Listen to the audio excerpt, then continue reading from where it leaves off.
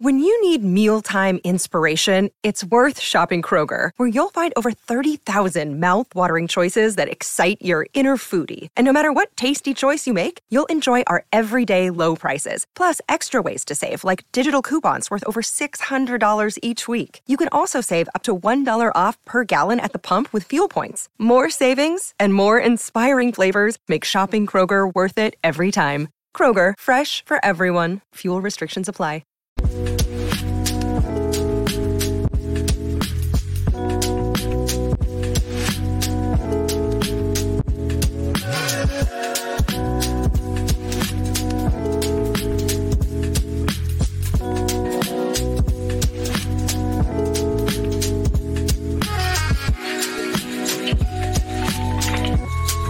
Sound the sirens, everybody. It's time for an emergency podcast here on the PHLY Sixers podcast with Kyle Neubeck, Derek Bodner. I'm Devon Givens, and we have some developments from earlier today that indirectly involves the 76ers, and we certainly need to talk about it.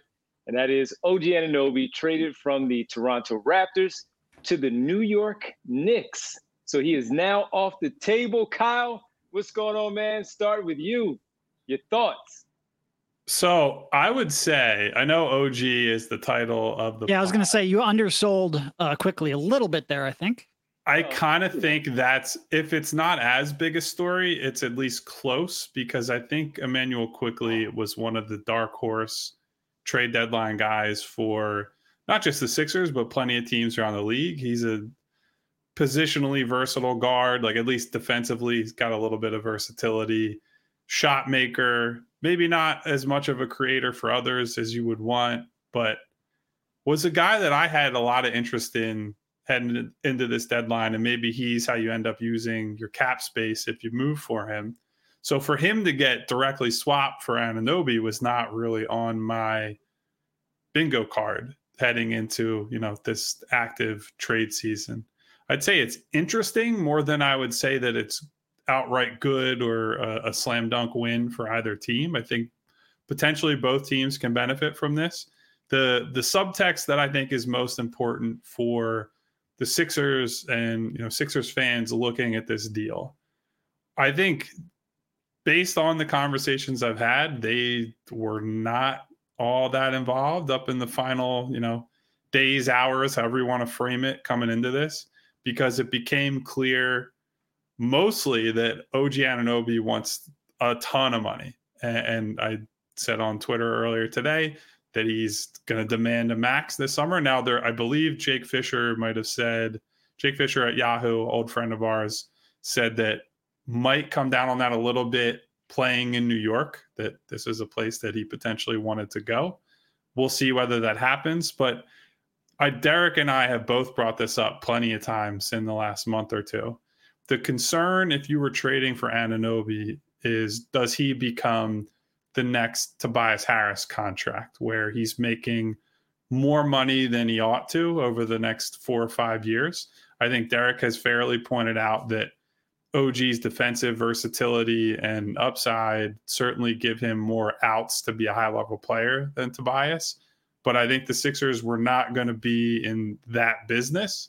And now he goes to a team that maybe they're not a threat to contend, but they're going to be a pain in the ass team, high-level defensive team that one of these, Boston, Bucks, Sixers teams is going to have to play most likely in a first-round series. I think a lot. First of all, one thing you touched on is that saying that the Sixers became convinced that he was going to ask for a max deal in the summer. That's fine, but that's not really the key point. The key point is what he's going to get. Part of how Daryl Morey will be graded on this trade is how close to a max does OG end up getting and how correctly did Daryl Morey predict the market for him. We don't know what that is.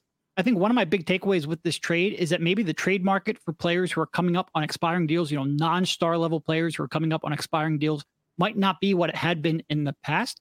So I think that is both something to keep in mind with both Quickley and OG, who are coming up for contracts, but also for other players the Sixers might pursue who are in similar situations. Maybe the trade market isn't going to be as strong as it has been in year past, in part, I think, because of this new collective bargaining agreement. I sort of agree with Kyle on a lot of points there that I don't necessarily think this trade is a slam dunk for either team.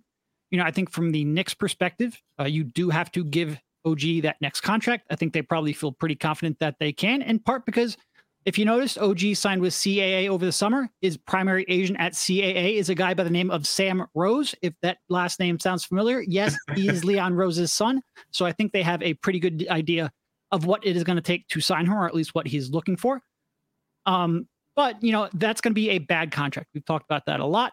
We pretty much, I feel like about once a week, we bring up how bad that contract's going to be. It is going to be bad. From the Knicks perspective, though, they at least swapped one bad contract in RJ Barrett, who's making between $25 and $30 million long-term for him. So that lessens the pain a little bit. Like, do I think OG is going to be worth the contract he's going to sign? No, but I do think he's going to be worth about $15 million a year more than Barrett, probably more than that, because I don't think Barrett's a particularly useful player.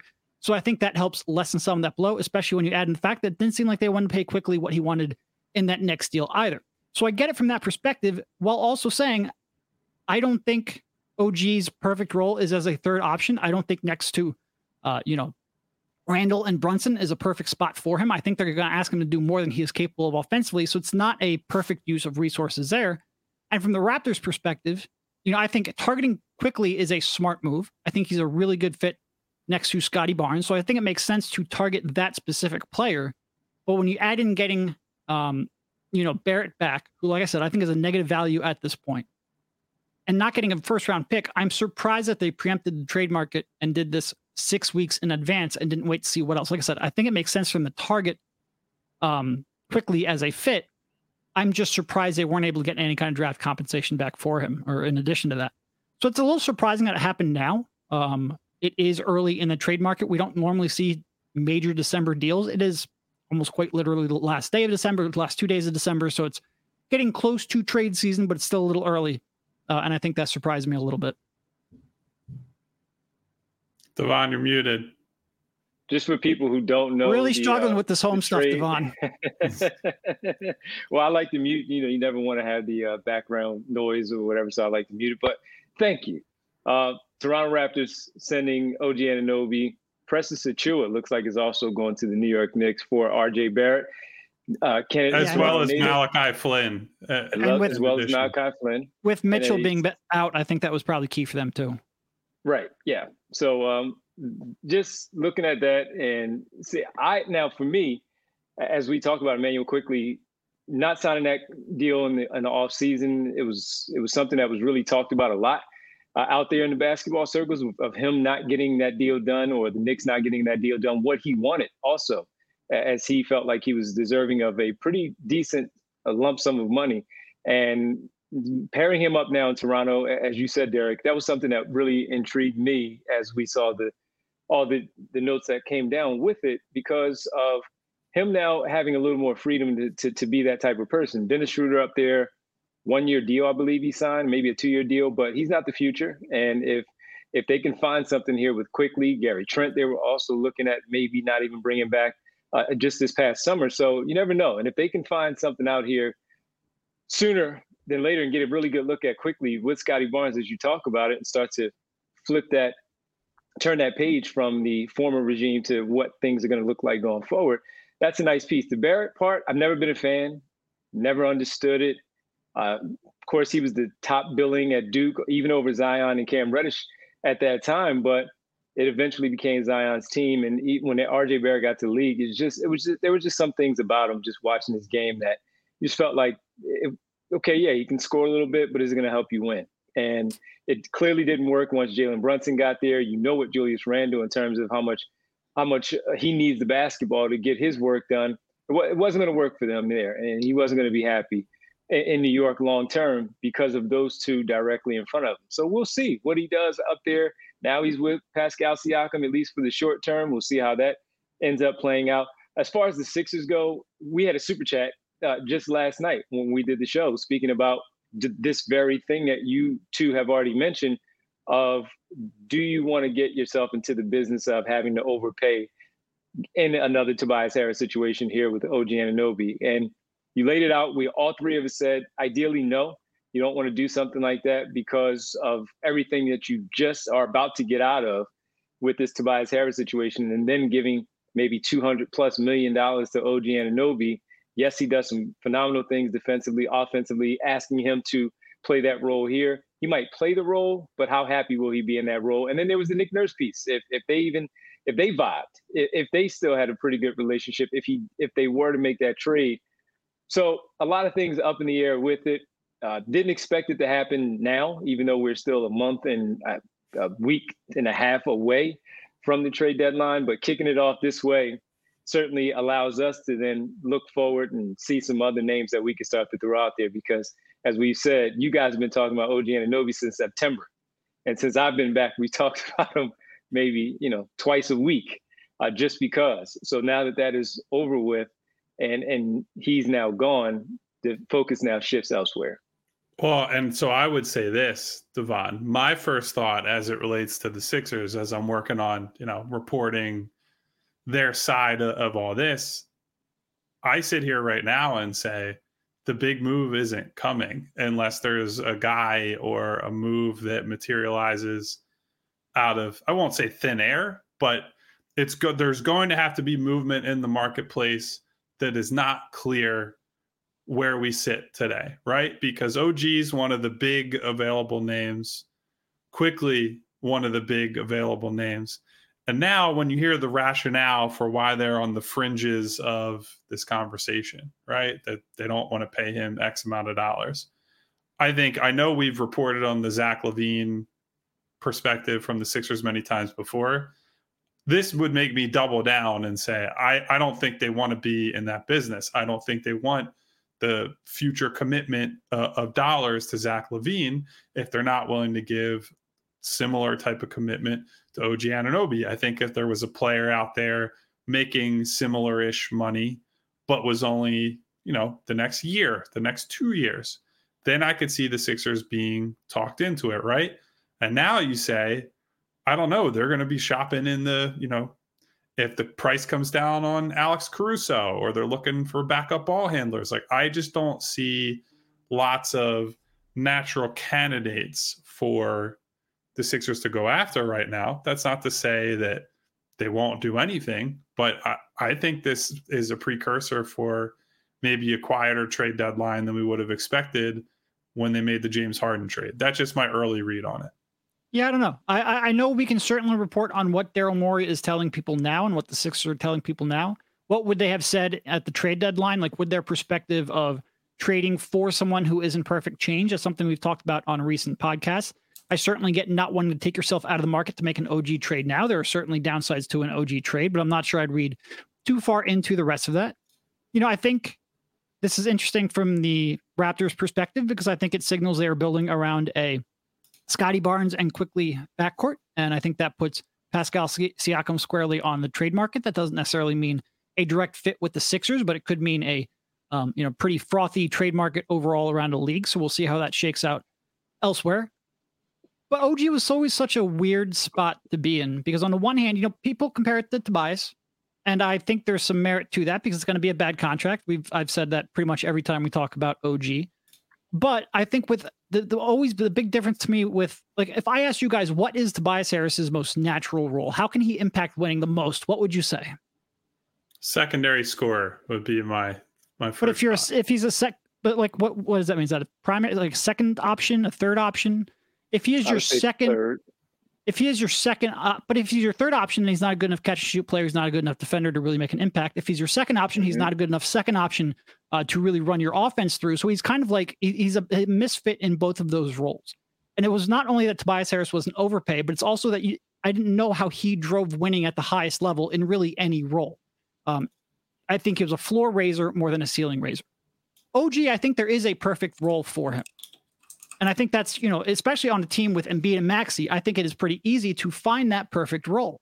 The problem is there's two problems. First of all, I think he wanted to be paid like a third option.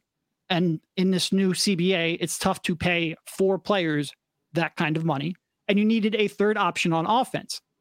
So I think there was a role for him, but I think he was going to want more money than maybe you were willing to pay for that role. And that was always a crux of the problem. But I always thought there was a real good role for him on his team if you could find another legitimate offensive player.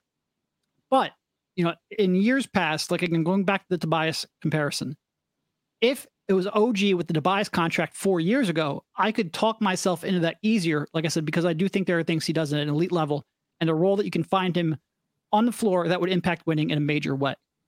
The difference is it is not the CBA of 4 years ago anymore, and that was always my biggest problem. If you are able to get another offensive player to make OG that fourth sort of like offensive option, then it means you're going to have 4 players you're going to have to pay big money to, and making that work under the new CBA, under that second apron, was going to be really, really tough. Hey, it's Kaylee Cuoco for Priceline. Ready to go to your happy place for a happy price? Well, why didn't you say so? Just download the Priceline app right now and save up to 60% on hotels. So whether it's Cousin Kevin's Kazoo Concert in Kansas City, go Kevin, or Becky's Bachelorette Bash in Bermuda, you never have to miss a trip ever again. So download the Priceline app today. Your savings are waiting. Go to your happy place for a happy price. Go to your happy price, Priceline. And that was always my crux, because I did really like his potential fit alongside Embiid, Maxey, and an offensive player to be named later. The problem is you didn't have the resources to get that other offensive player to be named later, and you didn't have the financial resources to keep them around long term. I think that kind of lets OG off the hook a little bit, honestly, to say that you can, like, I get that Joel and Tyrese are on a different tier than the guys in Toronto, but OG, like, look, this year, Scotty Barnes has taken the leap, right? Like, he's been very good. Pascal Siakam's continued to be a very productive player.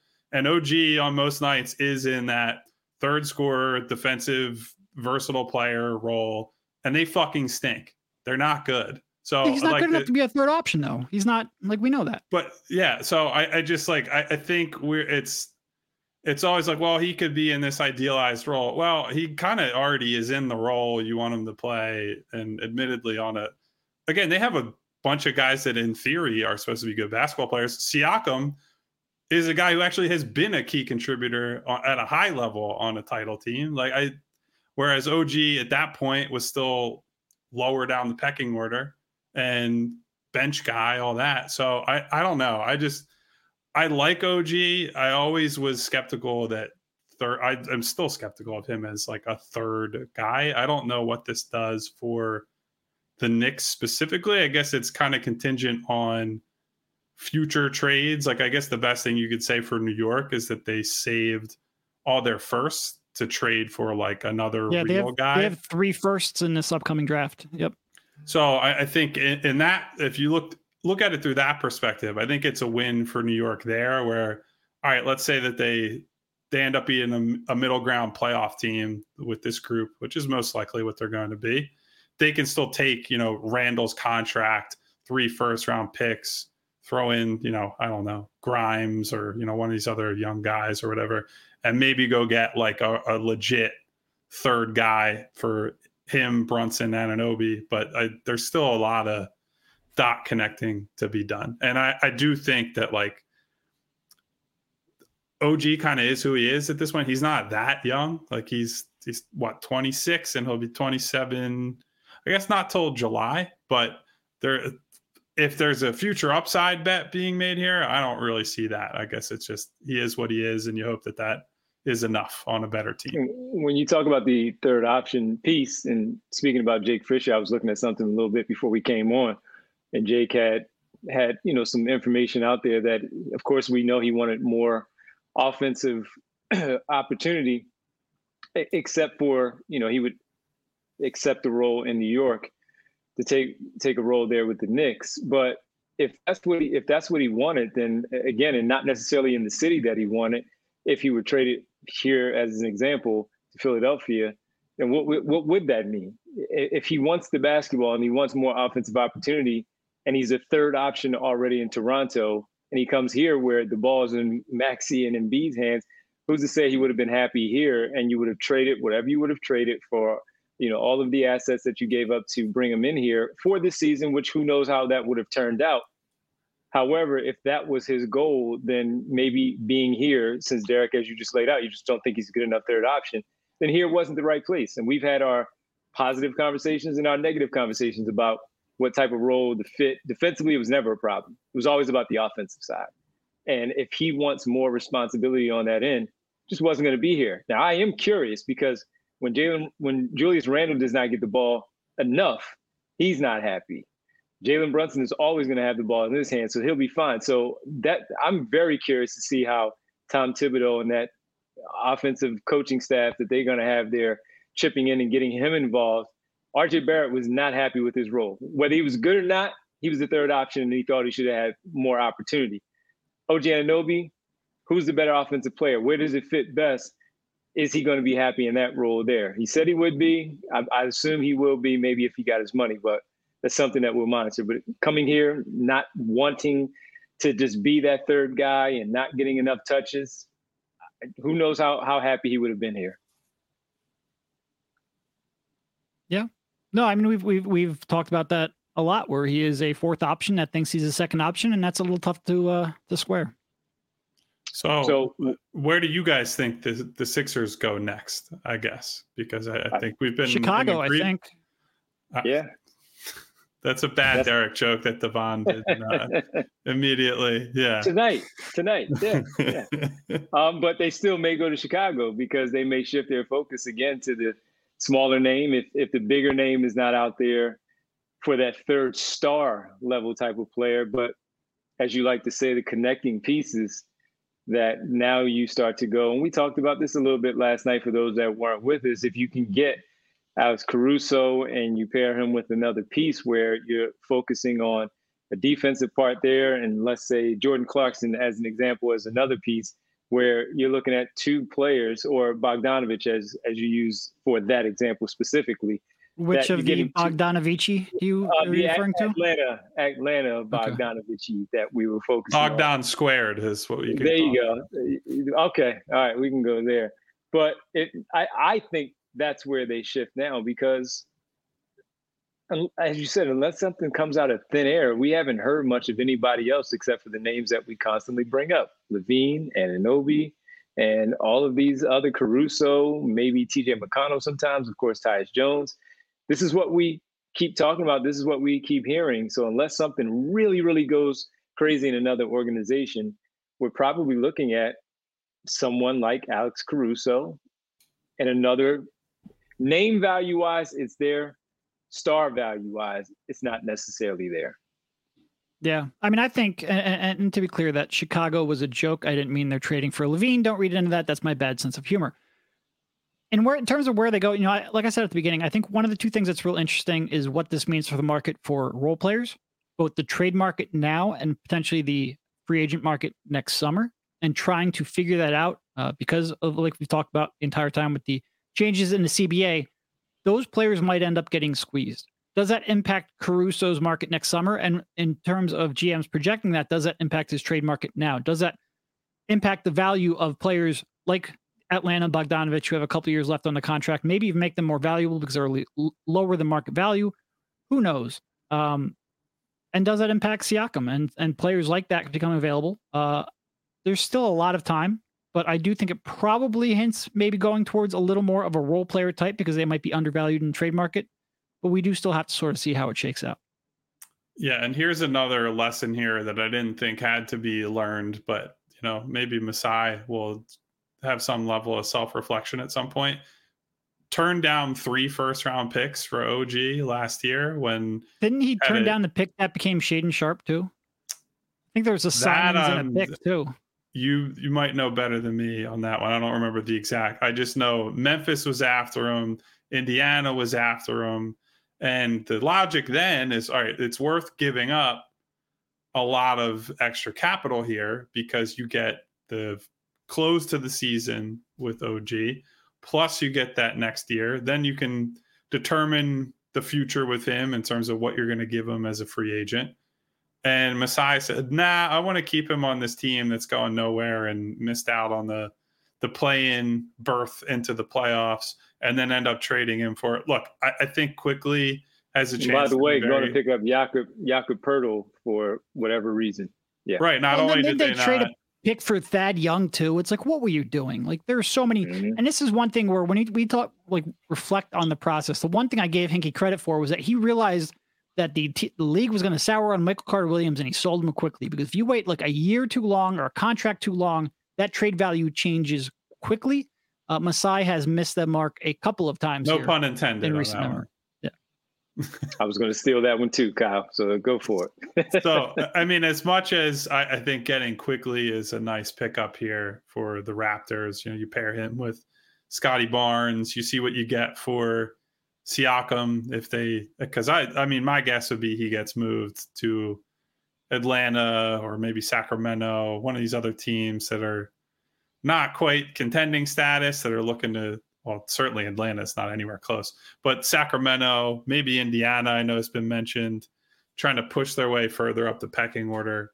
Once they trade Siakam, you see what it all looks like there. But I think there should be some other GMs around the league who look at, they might have good players under contract with a year and a half left on deals, who should say, we should avoid this type of situation where let's move a guy now rather than at the last possible second, because that's just how it goes, man. Like yesterday's price is not today's price. And I think the Raptors found that out the hard way, even if I think they did a decent job recouping some value at the final hour.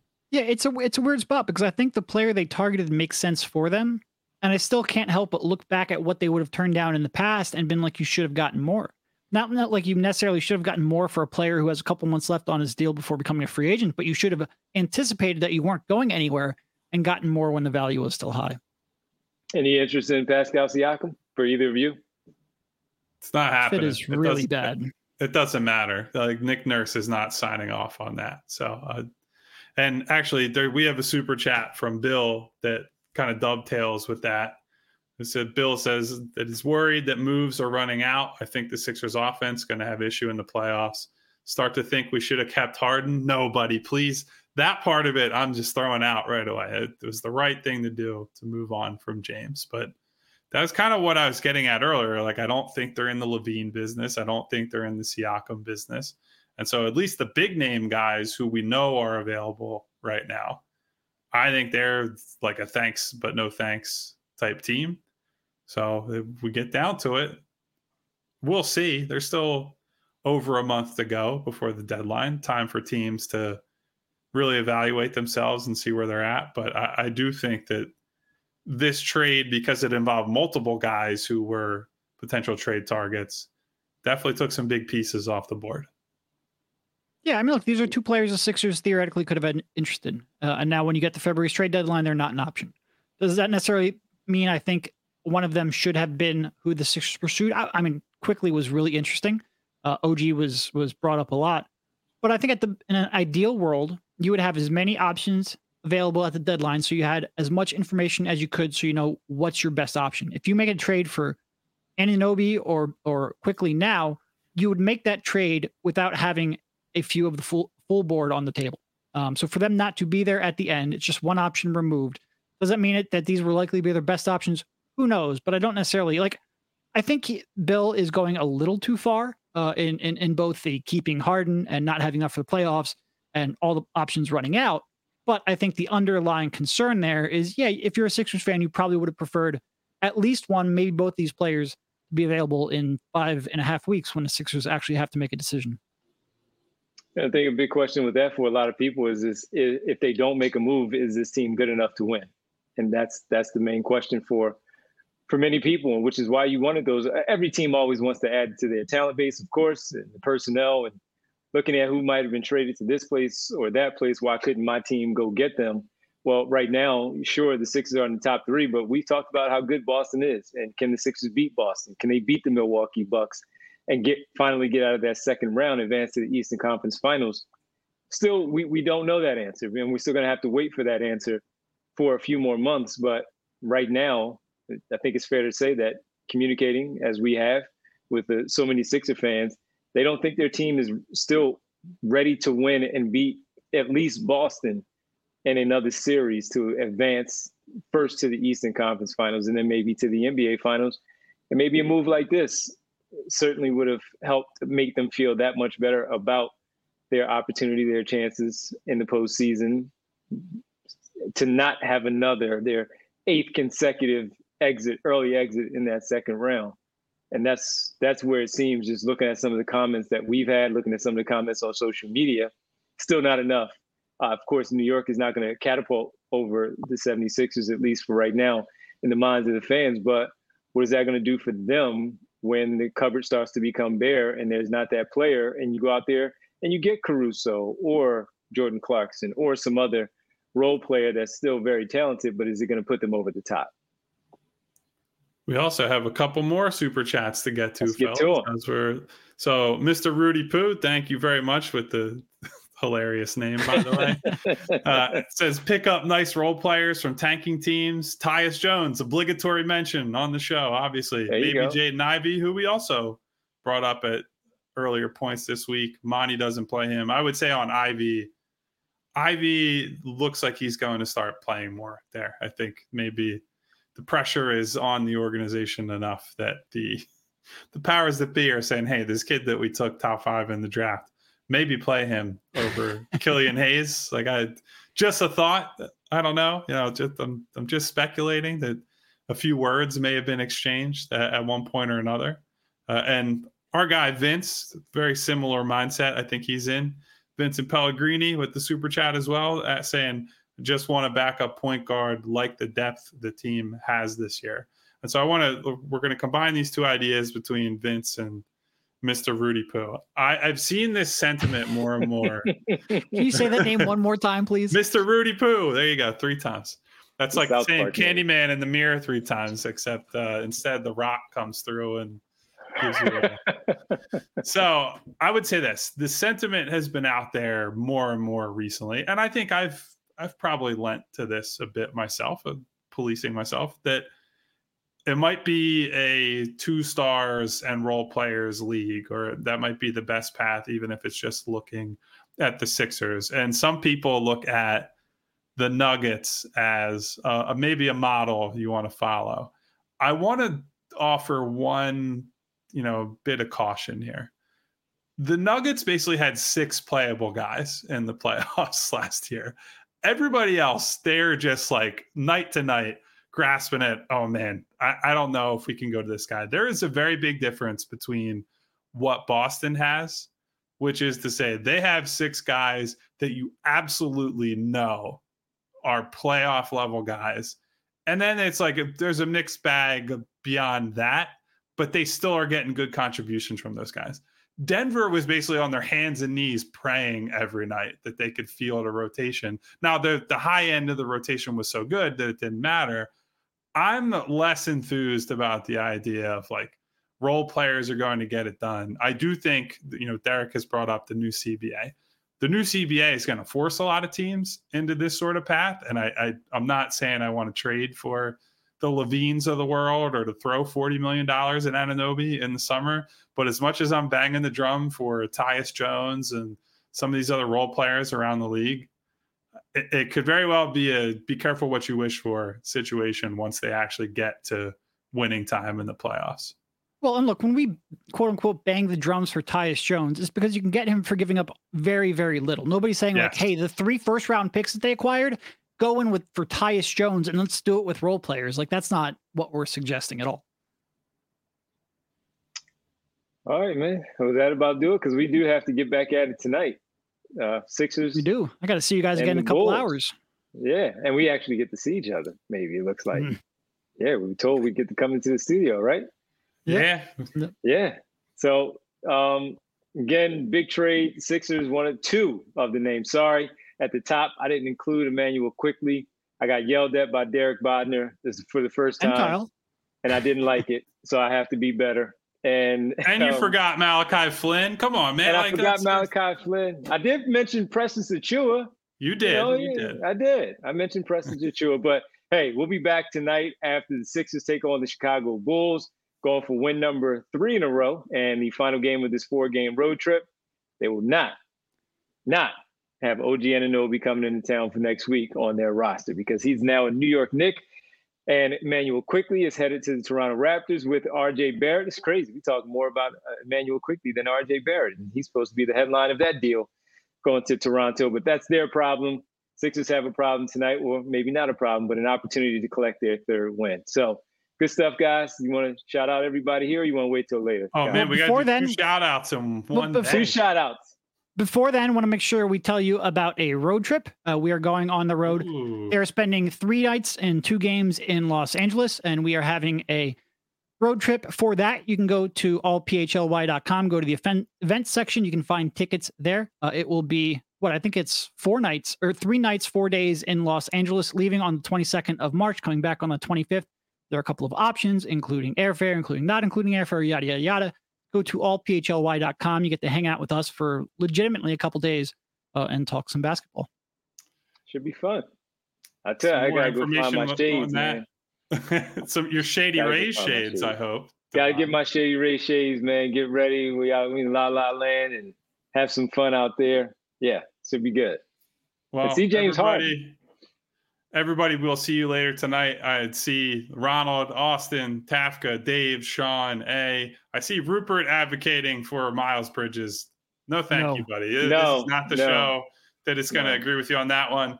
Martian Lynch, I saw a 2-minute warning. SB, Hypothetical Man. Guys, there's too many today. This is an emergency podcast. I love you. Subscribe to the channel. Hit that thumbs up button. We will see you on Saturday night. All silly like the mayor.